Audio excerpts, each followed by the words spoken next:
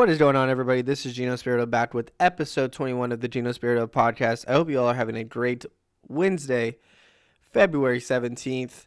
For me, my week is personally almost done. I have about 3 quizzes to take that are due tonight, which is pretty unfortunate, but it is what it is. I hope you guys are all having a great hump day, having a great mid week, whatever, if that's more grinding, if that's binging a show, if that's relaxing and getting some time off, whatever it may be. I hope you're having a good time doing it. I personally am definitely just in the full swing of school. It's been kind of an adjustment, I think, because of, not really having a summer and then going straight into school in the fall and then having that Christmas break, man. It was definitely really refreshing, just for my mental health, just for relaxation purposes, just kind of decompressing from everything that was going on in my life, and now kind of being back in the school grind. I think I'm finally at that point where it's just clicked in my head, as much as I would love to be in person, as much as I would love to be on my campus, with my fraternity, with just the classes that I should be taking, or I am taking, and I should be doing more with. I think that, it was kind of hard for me to maybe necessarily make that adjustment at first and kind of get back into school mode. So it took a little bit longer than it usually does if I was on campus and had all those other factors included. But, we're here. I'm really enjoying my classes. I'm learning a lot this semester, probably more than I've ever learned in a semester prior in any grade school, any semester in college as well. I feel like what I mean by this is it's not necessarily, the math, the English, the regular Common Core. It's, I'm finally in my major. I'm finally taking these classes that I feel like I've been looking forward to for a long time, and it's kind of a surreal moment that I'm almost done, and I'm finally just in the midst of these classes. It's been a really good feeling, and it kind of just motivates me to keep pushing. It motivates me to want more for myself and for my life, and I'm just proud of myself, I think, for the first and foremost. So I'm just excited to see how this semester pans out and the next year before I graduate, and do whatever I was put on this earth to do. We'll see what that is, but like always, been talking too much. Let's just get into this. I wanted to start the show by wishing the Weeknd a very happy belated birthday, as his birthday was yesterday, February 16th, and he did turn 31. Of course, we know the Weeknd as this musical artist that came onto the scene just about a decade ago, I'd say, when he released his mixtape run of House of Balloons, and then Thursday, and then Echoes of Silence. Those all came out in 2011, and then those would eventually be the trilogy album that we know came out in 2012. And then, of course, these 3 mixtapes were then followed by highly, highly successful commercial releases, with 2013's Kissland, 2015's Beauty Behind the Madness, 2016's Starboy, 2018's EP My Dear Melancholy, and then, of course, I feel like, in my honest opinion, his best run yet has been this 2020 to present day run with After Hours. Of course, if you've been following The Weeknd at all this year, you didn't necessarily have to be a fan before After Hours. But if you've been following him over the past year and this run that he's had, he's been portraying this persona character who basically seems to be having the worst night possible. as this entire album of After Hours definitely contains themes of loneliness, isolation, withdrawal, heartbreak, substance abuse, recklessness, literally just all of the above. And honestly, most of all, love. That's definitely the theme that is persistent throughout the entire project.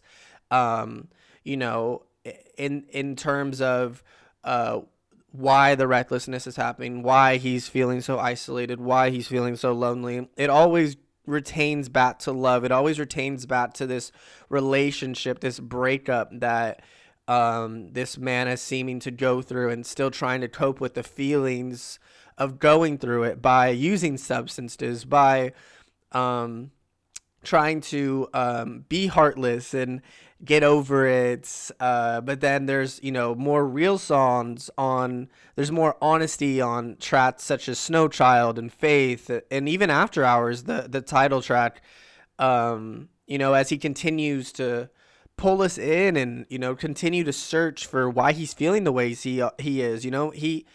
I feel as if, these tracks, he's being honest with not only the listener, but mostly himself. I don't feel as if, we've seen The Weeknd be able to tell stories throughout his entire discography, especially on those that 3-run mixtape back in 2011. But I feel like with this project, with After Hours, he's really just spilling his heart out to us. He's not really telling us a story. It's more so he's telling us his emotions. He's telling us what he's going through, how he's coping with these things. And then we get the honesty chats, and not necessarily how he's coping with these things, but more so how he's feeling, how certain things in his life has led him to, led him to feel these ways. It starts with talking about his, humble beginnings, searching for his heart over and over again, and trying to find it after this heartbreak. The honesty that's on this project is what I know myself continues to come. I know that for myself, I continue to come back to this project because of the honesty that he displays. And I know that most people listen to this project because of that honesty, because we're able, to truly relate to him and some of these emotions that are just felt during heartbreak, during sadness, loneliness. These characteristics that he's portraying are all intertwined in this little story of the persona that he's created for us in After Hours. And of course the music speaks volumes. Of course it wasn't nominated for a Grammy, like any Grammy somehow, even though it was arguably the biggest album of 2020, and still at the moment is very, very relevant in the music world. But The Weeknd was still able to, win plenty of awards and break plenty of records along the way. Of course, Blinding Lights is now the biggest chart hit of the century. He was able to take home Video of the Year at the MTV Music Awards. He won Favorite Male Artist, Favorite Song, and Favorite Album at the AMAs. He was voted by Tom Platz as the best album of the year. And then he also joined Drake, Taylor Swift, and Adele as the only artist to have an album go number 1 for a month straight since 2012. So, regardless of the Grammys snubbing him for whatever reason they had, this album and After Hours definitely brought The Weeknd the success and the recognition that he fully deserves. He's just somebody you want to see successful and happy. And this era, I'm sure, has brought nothing but that for him. And of course, with the Super Bowl performance to top it off, where you can just see how visibly happy he is throughout the entire performance and just smiling. Just a great person, somebody you want to root for. So happy birthday, Abel. I hope 31 treats you well. I'm super excited to see you in concert next year. Just like I know millions of people are, as there's already been 1 million tickets sold, which is just phenomenal. Um, and yeah, I cannot wait to see what you try to create next. If that's before this tour, if that's after this tour, I really just don't care. I'm just excited to see what you can bring next, because every album has created something and allowed the listener to feel something different, really. And I'm just super excited to see what you create next, because there's no doubt in my mind that it'll be remarkable, as it always is. So like I said, happy birthday to the Weekends. But yeah, in other music news, Frank Ocean's debut mixtape, Nostalgia Ultra, actually turned 10 yesterday, as well as this was released back in 2011. And this project was actually released on Frank's own will, as he felt overlooked by Def Jam, who was his label at the time. He felt abandoned by them. So he just decided to release this without any promotion, without any sample clearances, and he just put it out on his SoundCloud. And it's kind of ironic, because this would be the same label that Frank would end up finessing when it came time to release Blonde and Endless, and the whole label dispute where he gave them Endless, and then the next day he released Blonde as a solo independent artist. But that's another story for another day. And I guess karma does have its way of working around. But like I said, he did release this tape with no supports, promotion, anything.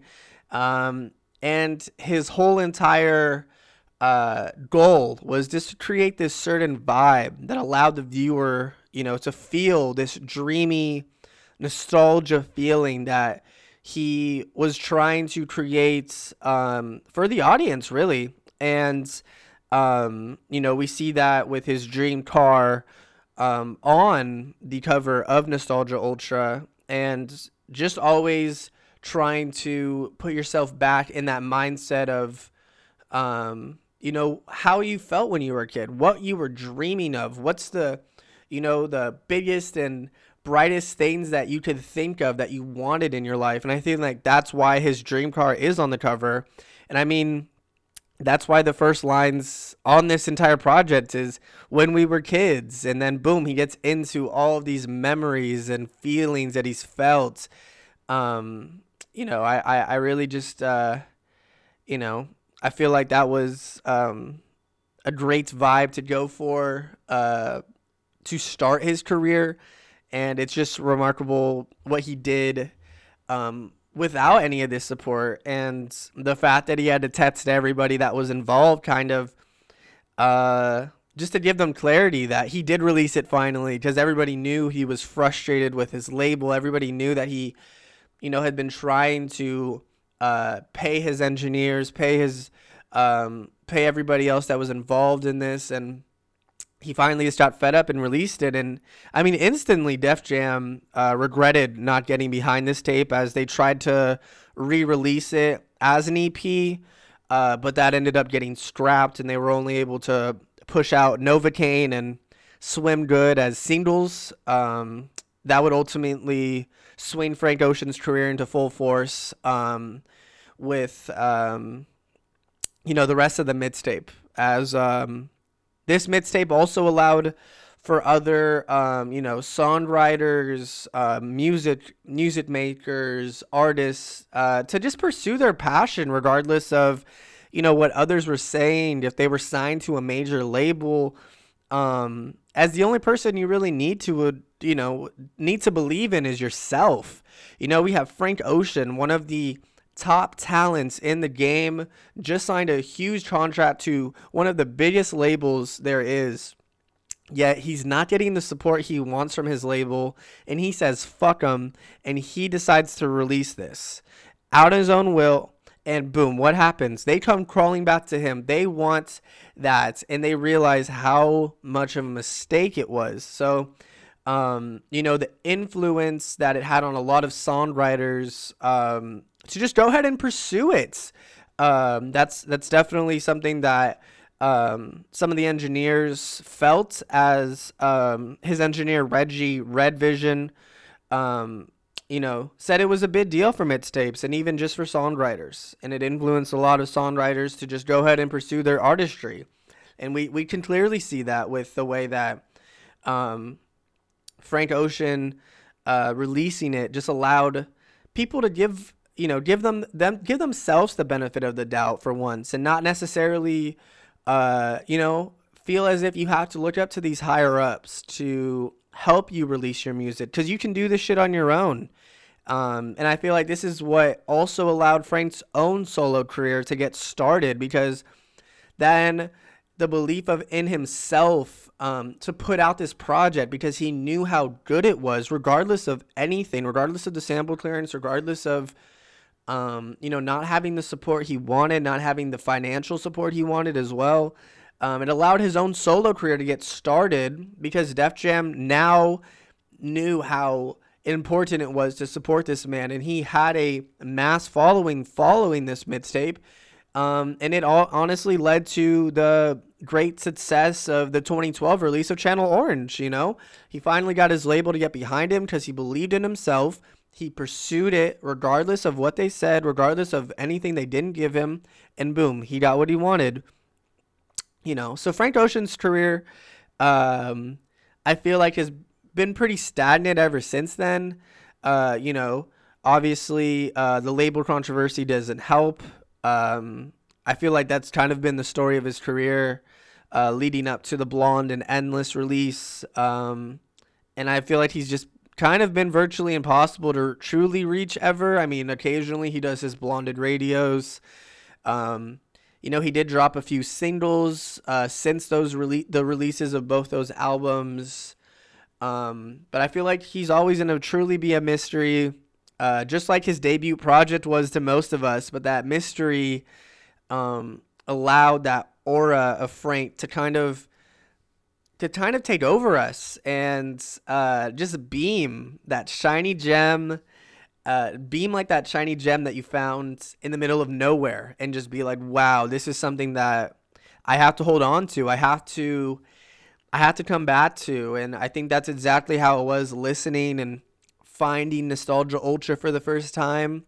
And I feel like that's how it'll always be when I personally and a lot of other people think of Frank Ocean, when they think back to the first time they ever listened to a project by him. It's not about how much music he puts out. It's not about the fact that he is quiet for a lot of the time, regardless of if he's in the midst of an album rollout as well. I think it's more so the appreciation and the love that we have for this artist who continues to just make groundbreaking music, continues to find and search for feelings that can reach so many viewers across the country, across the world. And I feel like that's why Frank Ocean will always be such a huge force in the music industry, besides him releasing new music or not, because of just that impact that he was able to make, because of this mysterious persona that he's continued to stick to his entire career, and just kind of making the audience want more and find more about themselves first and foremost, and then just continue to go back to these old projects and continue to relive some of these feelings that he's creating, because you continue to find more as you continue to listen to them. So I feel like Frank Ocean's ability to create the projects he has, with endless meanings, endless feelings, but all in all, it's still the same at the end of the day. It's just remarkable what he's done. And it's crazy that this project is already 10 years old. But yeah, shout out to Frank Ocean. I really hope you release music soon. I really wanted to see you at Coachella last year. It's unfortunate that everything happened, but I have the utmost confidence that I will see you one day. regardless of how much money it is, regardless of where it's at. I will see you one day, and it'll be breathtaking. So, moving on into some NBA news. Of course, there was some Monday night action across the league. Bradley Beal actually ruined John Wall's homecoming to Washington on Monday night as the Wizards beat the Rockets 131-119. Bradley Beal finished with 37, 8 rebounds, three steals. For the Wizards, there were 7 guys that scored in double figures in this one. And of course, Russell Westbrook added his triple-double, 16, 15, and 13. And it was just too much for this Rockets team. Of course, they just couldn't really hit a shot when it really mattered. And I think that was definitely the biggest difference in this one. It was the reason why the Wizards were kind of able to pull ahead, regardless of John Wall having a double-double, having 29 and 11. We had what's it called? I haven't really watched Nwaba play, but he had a really good game with 19 and 11. I think this Rockets team is still trying to find. I mean, they've gone on a little bit of small winning streaks, winning 3-4 straight here. I just feel like the Victor Oladipo not playing in this one kind of made the impacts to allow the Wizards to kind of pull ahead. But I really think this Rockets team, once they find their groove together, once they kind of mesh well at the highest point, whether that's this season, whether that's next season, they can be a really dominant team. Obviously, it's very guard heavy, but that's worked for other teams in the past, and I feel like these guards aren't just some random guards. You're talking about John Wall, you're talking about PJ Tucker, you're talking about Victor Oladipo, and then you have DeMarcus Cousins, who's still trying to build, get that rust off him. If you give him another year, can he turn into Boogie again? I just feel like the possibilities for this Rockets team is endless, and I'm really excited to continue to watch them play. But it was good to see the Wizards get a dub. But of course, they just moved to 8 and 17, still 14th in the East. And the Rockets, they moved to 11 and 16. But yeah, on another note, 2 former Lakers actually had huge nights on Monday for their respected ball clubs. Of course, first and foremost, we have Julius Randle playing for the Knicks, dropping a 40 bomb. And having a career high for him, 7 made threes. He finished with 9 rebounds and 5 assists as well, as the Knicks beat the Hawks 123-112. And then you had Jordan Clarkson have 8 threes off the bench for the Utah Jazz, 40 points in this one, as he helped the Jazz win and elevate over the number 1 seed in the East, the 76ers, 134-123. The Jazz have now won 19 of their last 20 games. And this was a game that also saw Ben Simmons damn near have a triple-double. And on top of that, he had a career high for points. I mean, he almost had a 40-point triple-double, as he finished with 42, 12, and 9. Tobias Harris also having a tremendous season, finished with 36 points and 10 rebounds. But Joel Embiid not playing in this one probably was the difference maker for the Jazz. You had Tobias and Ben Simmons both drop 35 plus. You add Joel Embiid in that mix. I don't know if they have as many points, but I think it gives them that edge to kind of take this one. But like I said, Jordan Clarkson, what a remarkable night he had. And then you have 5 other guys on this Jazz team in double figures. The second leading scorer, of course, Donovan Mitchell with 24, Joe Ingles with 20, and then 3 other guys with 11. So this Jazz team is continuing to just play with the most confidence in the lead at the moment, moving the ball remarkably. And yeah, just playing with a lot of swag, I'd say, and just not really caring who the opponent is, just kind of putting on them. It doesn't matter who's in front of him. Who's in front of them? They're just in a ball. So it's pretty cool to see. And also another thing that's really cool to see is Steph Curry and the season that he is having right now. Of course, on Monday night he had 36 points, 6 assists, and 7 threes in a blowout win against the Cavs, 129-98.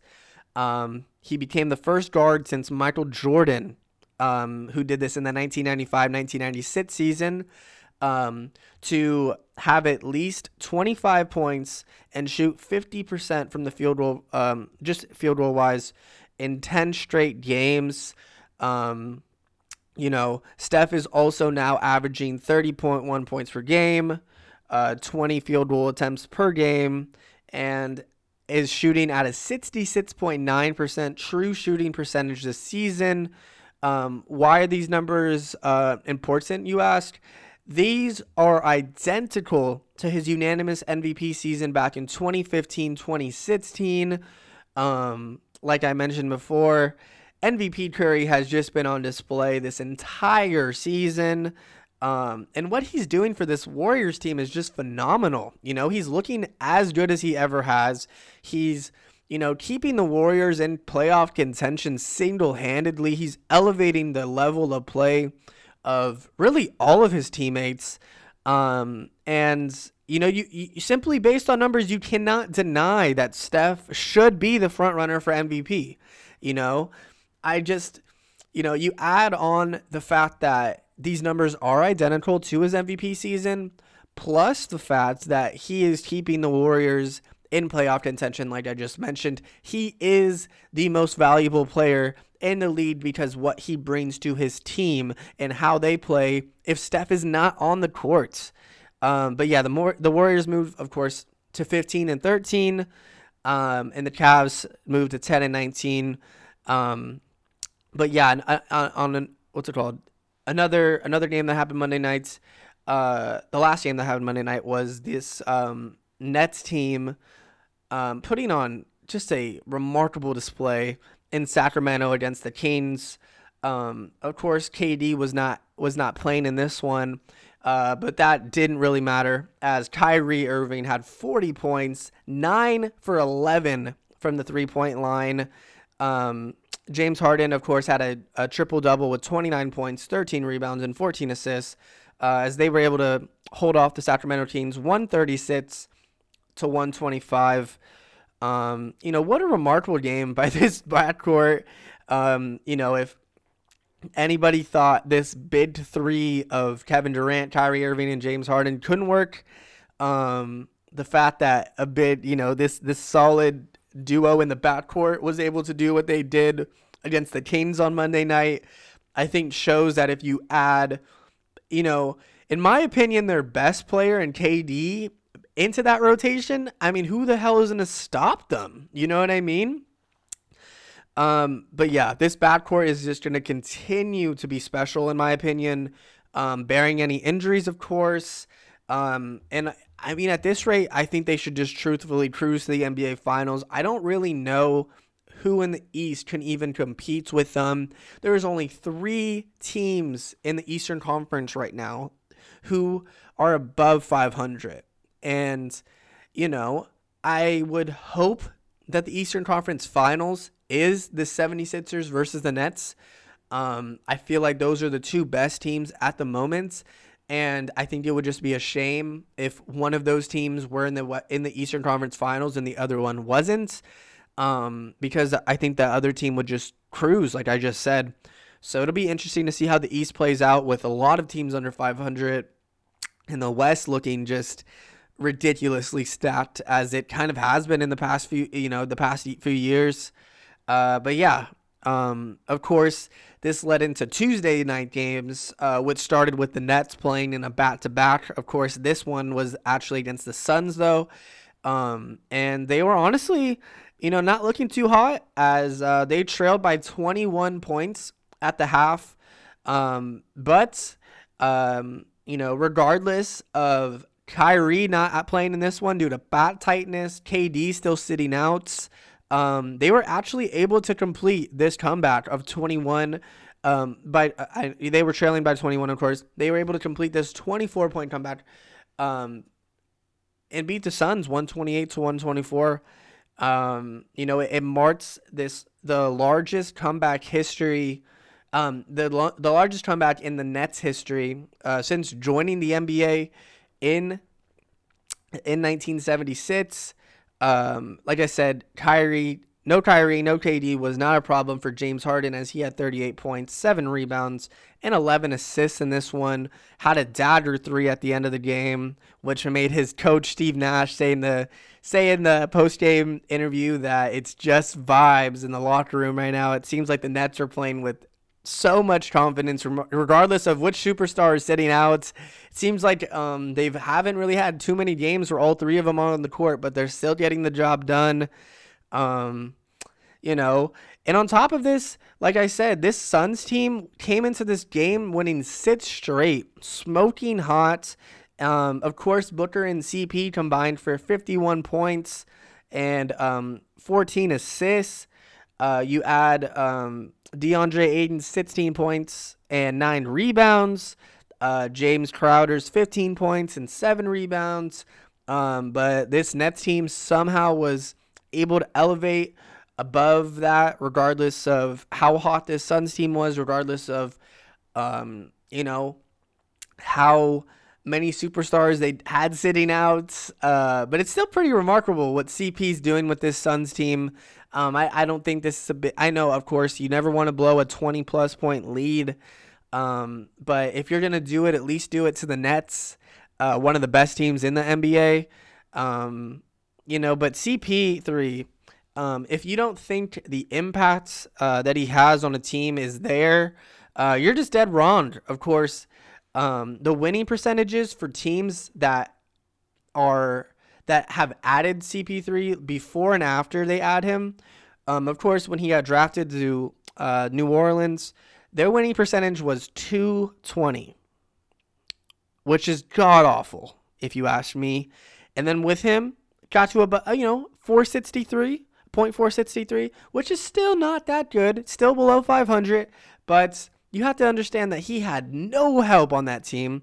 And then, of course, that resulted in the trade, which created Lob City with him, Blake Griffin, DeAndre Jordan.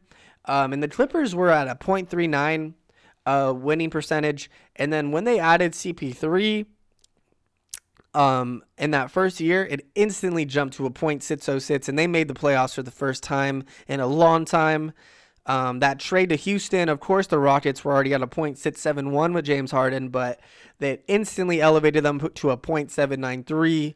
Had Chris Paul not get hurt in that Western Conference Finals, do they advance to the finals? Do they win that Game 6? Who knows? But in my opinion, anything was possible in that series. We saw the Rockets exposing the Warriors on all levels, and it was just unfortunate that he had to go down. But like I said, .671 to almost damn near a .80 with the Rockets. In OKC, the turnaround that he was able to do, analysts giving them a 0.2% chance to make the playoffs last year.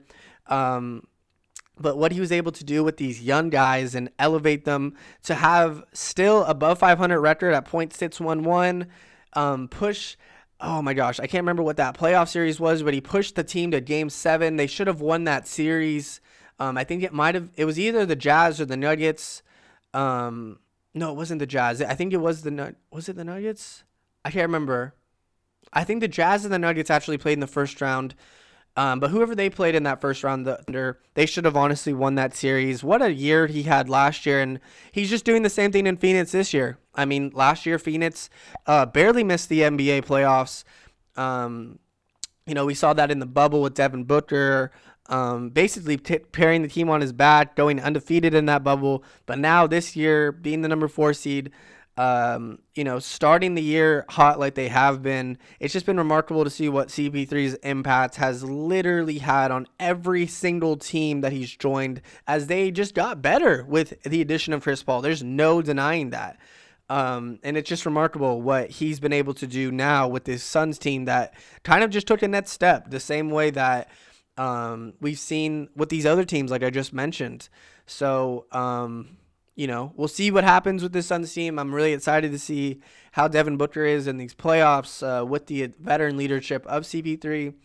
But yeah, of course, last night also saw the Lakers hold off the Timberwolves without AD 112-104. We saw LeBron James had a double-double, 30 points, 13 rebounds, 7 assists. Dennis Schroeder stepped up. He had 24 points and 3 assists. Montrezl Harrell added 17. And then on the other side, man, Anthony Edwards was phenomenal in this one. This rookie, he was the number 1 overall pick for a reason. 28 points, 7 rebounds, and 5 assists. He was just balling. Did not care if LeBron James was on him. Did not care if, a truck was in front of him. This man was on a tear last night. You could clearly see how dominant this man can be in the league because of just the level that he rose to in a game against the Lakers. You could see how amped he was from the beginning to be playing against one of the best teams in the league, and players that elevate their game because of the competition. That's greatness right there. So I'm excited to see how Anthony Edwards in his career plays out. Of course, the Lakers moved to 22-7 in the process of winning this one, and LeBron, of course, now has 1,024 consecutive games with double-digit scoring. Of course, second on that list is Michael Jordan with only 866. So we'll see how long this, span can go for LeBron James. But what a remarkable run that it's been for him. But like I said, the Lakers moved to 22-7. They still sit 1.5 games behind this Jazz team, who's sitting at 23-5 in first place in the West.